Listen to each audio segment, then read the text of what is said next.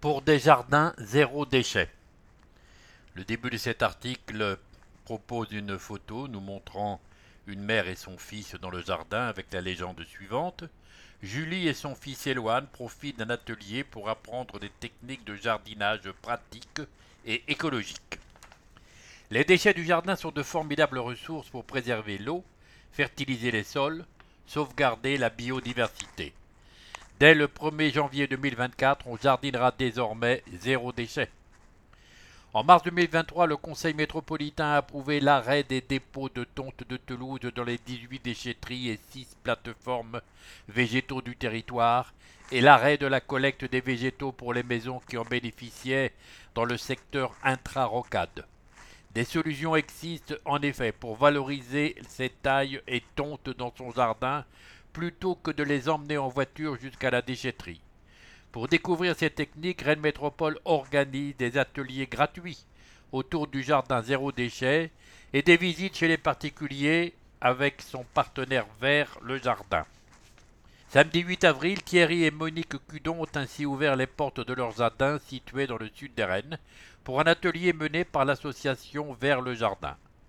Rendez-vous était donné à celles et ceux qui souhaitent connaître les alternatives pour réduire leurs déchets, les réutiliser et apprendre en quoi consiste le mulching, le paillage, les lasagnes végétales, le compostage et le broyage.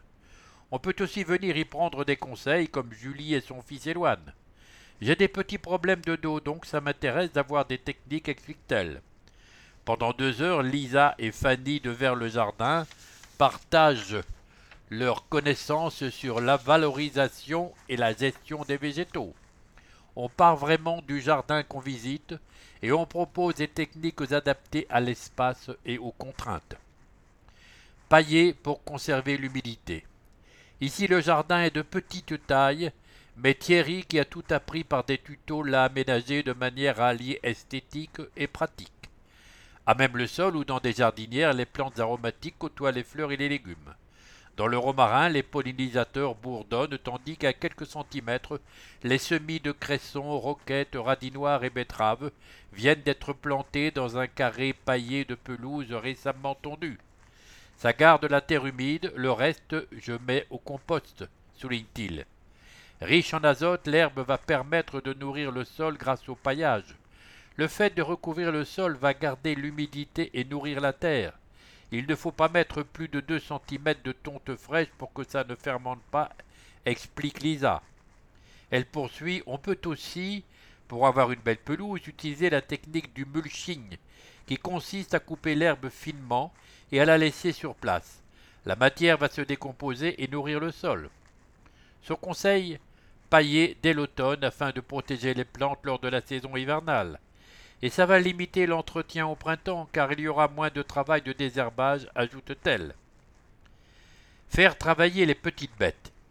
Outil à la main, elle plante la pelle dans un bac de terre aidée d'Éloane, qui constate à l'œil nu l'activité fourmillante qui s'y joue. Il faut une terre grumeleuse, pas trop fine, pas trop sableuse, sinon l'eau ne reste pas. À l'intérieur, là, on voit des vers, des galeries, des champignons. Il y a de la vie. Les bêtes mangent la matière et la transforment en nutriments pour les plantes. On met des végétaux sur la zone et on laisse les micro-organismes travailler pour nous, s'enthousiasme Lisa. 2 à 3 semaines avant de semer, écarter le paillage permettra au sol de se réchauffer et d'évacuer le trop-plein d'humidité. Vous le déposez au pied des autres végétaux.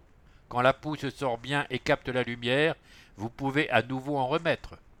L'association propose ensuite de s'intéresser au compost installé derrière la serre de Thierry et Monique. Lisa rappelle l'importance de l'équilibre des matières entre l'apport azoté et l'apport carboné. Avec une tige, on remue le tout et on mélange bien pour aérer. Quand on ne reconnaît plus les éléments, qu'il n'y a plus de bêtes et que ça sent la terre, c'est prêt. Si c'est pas totalement mûr à l'automne, mettez-en un peu dans votre jardin. Il va se transformer pendant l'hiver. Broyer et réutiliser. À l'avant de la maison, Lisa et Fanny trient les 2 bacs que Thierry a remplis pour la collecte des végétaux. Comment les valoriser? En les broyant pour le compost ou pour pailler, répond l'animatrice de Vers le Jardin. Les participants s'affairent, sécateurs à la main, à la découpe des branches les plus épaisses, avant d'étaler le tas sur la pelouse et de passer la tondeuse dessus. Ça va se décomposer. Avec cette technique, même les feuilles les plus coriaces, comme le laurier, peuvent être coupées finement. Tout dépend de la puissance de la tondeuse. Lance Lisa. Pour les mauvaises herbes, 2 éléments à prendre en compte. Si la plante est non envahissante comme le pissenlit, il suffit de l'arracher à la racine et de la poser sur le sol ou dans le compost pour qu'elle s'y décompose. Si la plante, à l'instar de la potentille, est envahissante, il faut la faire griller au soleil sur un bout de bâche ou de béton, pourrir dans l'eau ou la mettre dans des conditions où elle ne peut pas survivre, par exemple sous une haie qui empêche la lumière de passer. Une fois hors service, elle se décomposera à même le sol ou dans le compost. Dernière technique, la lasagne. Astuce finale pour démarrer une nouvelle surface de culture. On vient mettre des couches de végétaux jusqu'à 20 cm qui vont se transformer sur place, toujours en respectant l'équilibre des matières, signale Lisa. Et c'est parti pour les lasagnes végétales, un peu de carton, un peu de compost, un peu de broyat, pour bien amender le sol. Car, comme le signale Julie, ici les terrains ont été faits à partir de terre de remblai. Ils ont besoin d'être bien nourris. Le jardinage est une affaire d'expérimentation. Quelques ressources bien utiles. Pour s'inscrire aux ateliers et visites en accès libre, mais aussi trouver des conseils pour pailler, broyer vos tailles de haies et tout savoir sur les opérations broyage dans les quartiers rennais et les communes de la métropole, c'est ici. metropole.rennes.fr/reduire-ses-déchets-au-jardin. Info plus. Ouvrez l'œil, les ateliers de jardinage au naturel fleurissent un peu partout. Renseignez-vous auprès de la Maison de la Consommation et de l'Énergie qui recense la plupart des initiatives sur la métropole. mce-info.org. Vers le jardin, c'est quoi? Vers VERT. Créée à Brest en 2000 et en 2013 en Ille-et-Vilaine, l'association œuvre à la sensibilisation et à l'accompagnement des habitants autour des thématiques du jardin zéro déchet et du compostage.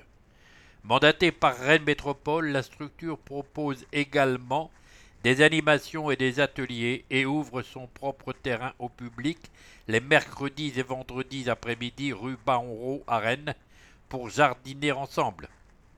Vers le jardin, c'est aussi des ateliers cuisine, du potager à l'assiette, des opérations broyage, des ventes de plants et de paille.